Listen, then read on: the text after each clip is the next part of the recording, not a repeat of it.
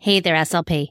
You are listening to this podcast, so I know that you love to listen to podcasts. And if that is the case, then I know that you are going to love my secret private podcast, Secondary Secrets for SLPs. It's 6 short episodes that will have you walking away feeling refreshed and inspired and ready to take on those challenging secondary speech students. So if you work with grades 4 through 12 and are in a planning rut or wanting some fresh new ideas to keep your students motivated, make sure you head to speechtimefun.com/secondary secrets. You are not going to find this podcast in your iTunes podcast search browser. You can only get access by going to that link. So head to it now. It is 6 short episodes that you can listen to it in under an hour, like totally Netflix binge worthy. I made this just for you, and I know you are going to love it. SLPs have been telling me already that it has changed their way for working with their older speech students. So head on over, again, to speechtimefun.com/secondary secrets, or use the link in the show notes, and I can't wait to hear what you think. Now let's head on to this week's episode of SLP Coffee Talk.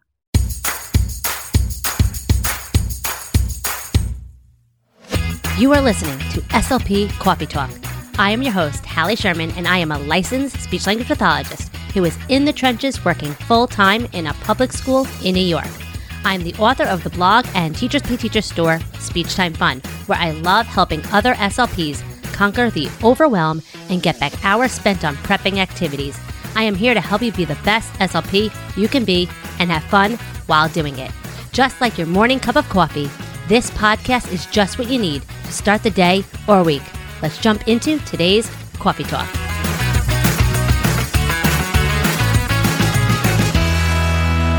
Hey, and welcome to another episode of SLP Coffee Talk. Today we're going to be talking all about working on Tier 3 vocabulary words. Now, if you've been listening to this podcast for a while or following me on social media or using my TPT or resources or SLP Elevate, you know I'm a huge fan of working with Tier 2 vocabulary words.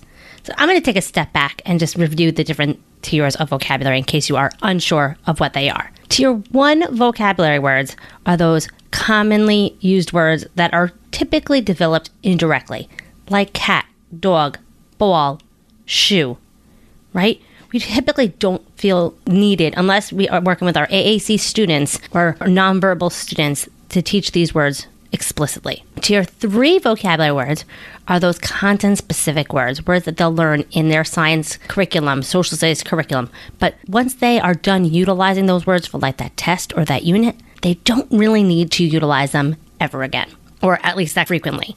And then our Tier 2 words, which is why I typically work with these words, are the words seen across curriculum. So whether it's social studies science in a text, it's like compare, contrast, infer, predict, explore, explain, increase, decrease, origin, all those types of words that they might just see in a text, and we need to teach our students what to do when they come across one of those unfamiliar words, such as using context clues, prefixes, suffixes, root words, etc. But today I want to explore that if you do want to help your students tackle and be more successful with Tier 3 vocabulary words to help them study for a test, be more confident in their classroom, if they've asked for help, if they're struggling with vocabulary homework and assignments, ways that you can help them in a meaningful way versus just drill and kill or memorization, right? We know so many of our students memorize these vocabulary words. They get to the test, and what happens? The teacher writes it in a different way. It's put in a different order, and our students struggle. It's like they've never seen those vocabulary words before. And you have that face like, we practiced those in speech, or I know you studied those at home. All right, they might have said that, or maybe they've heard their parents say that to them, right? You know that feeling? Have you seen that? Where your student's like, I studied for it, but I don't know why I failed. I don't know why I couldn't be successful. So I'm going to give you some strategies today for when, one, teaching new vocabulary words and ways to teach your students to do this for themselves so that when they have to study for a test or practice new vocabulary words, it's more meaningful and it will stick more. And guys, so one step, this is going to be 4 different strategies and then a final bonus strategy that will help them out as well to give them a way to verbally define it, because our students also struggle to define. So strategy number 1 would be to provide images with the new vocabulary. Okay, so, often a lot of these things you can teach the teachers to do this when they're presenting vocabulary word lists, or you can work with your students to create like a little vocabulary dictionary. And not only just like example, like using the word herbivore, you can provide a visual of an example of a herbivore that will help remind them of what that might trigger. They can use it as a visual in their head to help refresh their memory of what the word will mean. Okay, so this is not necessarily like for the defining purposes, but it helps instead part of their flashcard should be a visual. Okay, step number 2 would be to provide features. You can utilize like the EET, like the expanding expression tool. What category does it belong into? What does it look like? What parts does it have?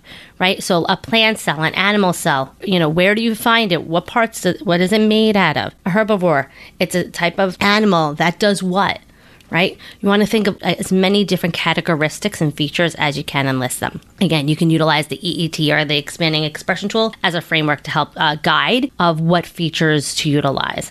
But it could be just as simple as category, function, parts, etc. Step number 3 would be using non-examples. So, for example, what's not an example of that? Right? What would not be an example of an executive branch? What would not be an example of a carnivore or herbivore? So like for an example, for a herbivore, tigers are not herbivores because they only eat meat. Okay, so not only are you giving what it is, you're giving what it's not, like the opposite. Okay, so you're really getting a deeper understanding of what these vocabulary words are and teaching our students to memorize or practice all of these, not just the definition that the teacher gave. And then step number 4, we're using words in a variety of contexts. So having academic conversations, practice utilizing it to explain a lot of different things, find it in different sources, in different stories, and show different pictures of it in different settings. Okay, so try to think of how you can utilize all 4 of these things: providing images, describing the features or characteristics, using non-examples, and using the words in a variety of contexts, maybe multiple sentences of examples of utilizing that word, not just one sentence, right? So often we just use that one, but maybe if a teacher gives a different one, they don't see the correlation. So if we give multiple samples of using the word in a sentence, it can help our students see how that word can be used in multiple cases or scenarios. Okay, so by giving our students this framework, and this might mean that they might have to have a larger index card versus a small index card, or their flashcards might be pieces of paper. And that's okay. We want to give our students more opportunities to be successful by providing more information and to have a deeper understanding of what these words mean, so that when they see an example of a tiger, they know that's not the right word, right? Because we gave them that non-example. Okay, so now that our students have a deeper understanding of what the word means, we need to teach our students how to actually define.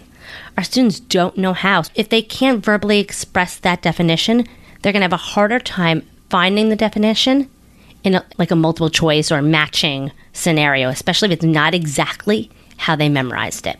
So one way you can do it is by utilizing the items that are on this flashcard or this strategy. So you can give them a sentence structure like a herbivore is a type of blank animal, right? You can do category, that, the features or structures, right? So, and you can even expand on it utilizing all those things. So a herbivore is a type of animal that eats plants, that does not eat meat, right? You can give them all those different things that you utilized in that framework. And by teaching them to do this on their own will help them carry over this skill and to show them how they can be successful on their own. We can't do this every single time with every single vocabulary word, but we can teach them how to do this so that they see the benefits of doing this on their own. And again, when you see that progress and success, it's something that you can share with the teachers. Like, hey, your students benefit when you provide these more elaborate definitions, these visuals paired with the definition. I've worked with high schoolers working on science vocabulary, and I took the time to find just Google images of the various microscope parts, or if they were learning biology, the different structures in either the body systems or whatnot. Having that visual with the vocabulary word is going to be so much more beneficial to them than just the word and the definition alone. Okay? As you can see, this is why I don't really love focusing on Tier 3 vocabulary words, but it does benefit our students to take the time to teach them the strategies and to show them how to utilize it on their own, again, by using things like Google Images and making more elaborate index cards for when they are studying, and showing them it might take a little bit more time up front, but it's going to help you really truly understand it. Not only will you do better on a test, but you will understand what's going on in class around you. You'll be able to participate in those conversations. You'll be able to raise your hand in class and ask for help and participate and answer questions, because you're going to be much more confident because you have a true understanding of the concepts being taught in the various classes. Okay, so I hope you found this helpful. Again, just to review, if you're teaching Tier 3 vocabulary words, a strategy that you can utilize is teaching your students or teaching teachers, or you can provide describing features or characteristics, using non-examples, so what is it not, and using the words in a variety of contexts or sentences, not just one example. And then again, to teach them how to define a blank vocabulary word is a type of category that feature or characteristics, and giving them that framework to verbally express it or write it out themselves, so that if it is a fill in the blank or if it is matching, they know what to look for. They can look for the category, they can look for the features, they can look for those different things, because they have more than just a definition provided to them. All right, I hope you found this helpful. I'm going to provide you with a joke like I always do, because, hey, jokes are fun. Why is your nose in the middle of your face? Because it is the center. Ha ha ha, get it? S-C-E-N-T-E-R. Center. Ha ha ha. All right, guys, until next week, stay out of trouble. Thanks so much for tuning in to another episode of SLP Coffee Talk. It means the world to me that you're tuning in each and every week and getting the jolt of inspiration you need. You can find all of the links and information mentioned in this episode at my website, speechtimefun.com. Don't forget to follow the show so you don't miss any future episodes. And while you're there, it would mean the world to me if you would take a few seconds and leave me an honest review. See you next week with another episode full of fun and inspiration from one SLP to another. Have fun, guys.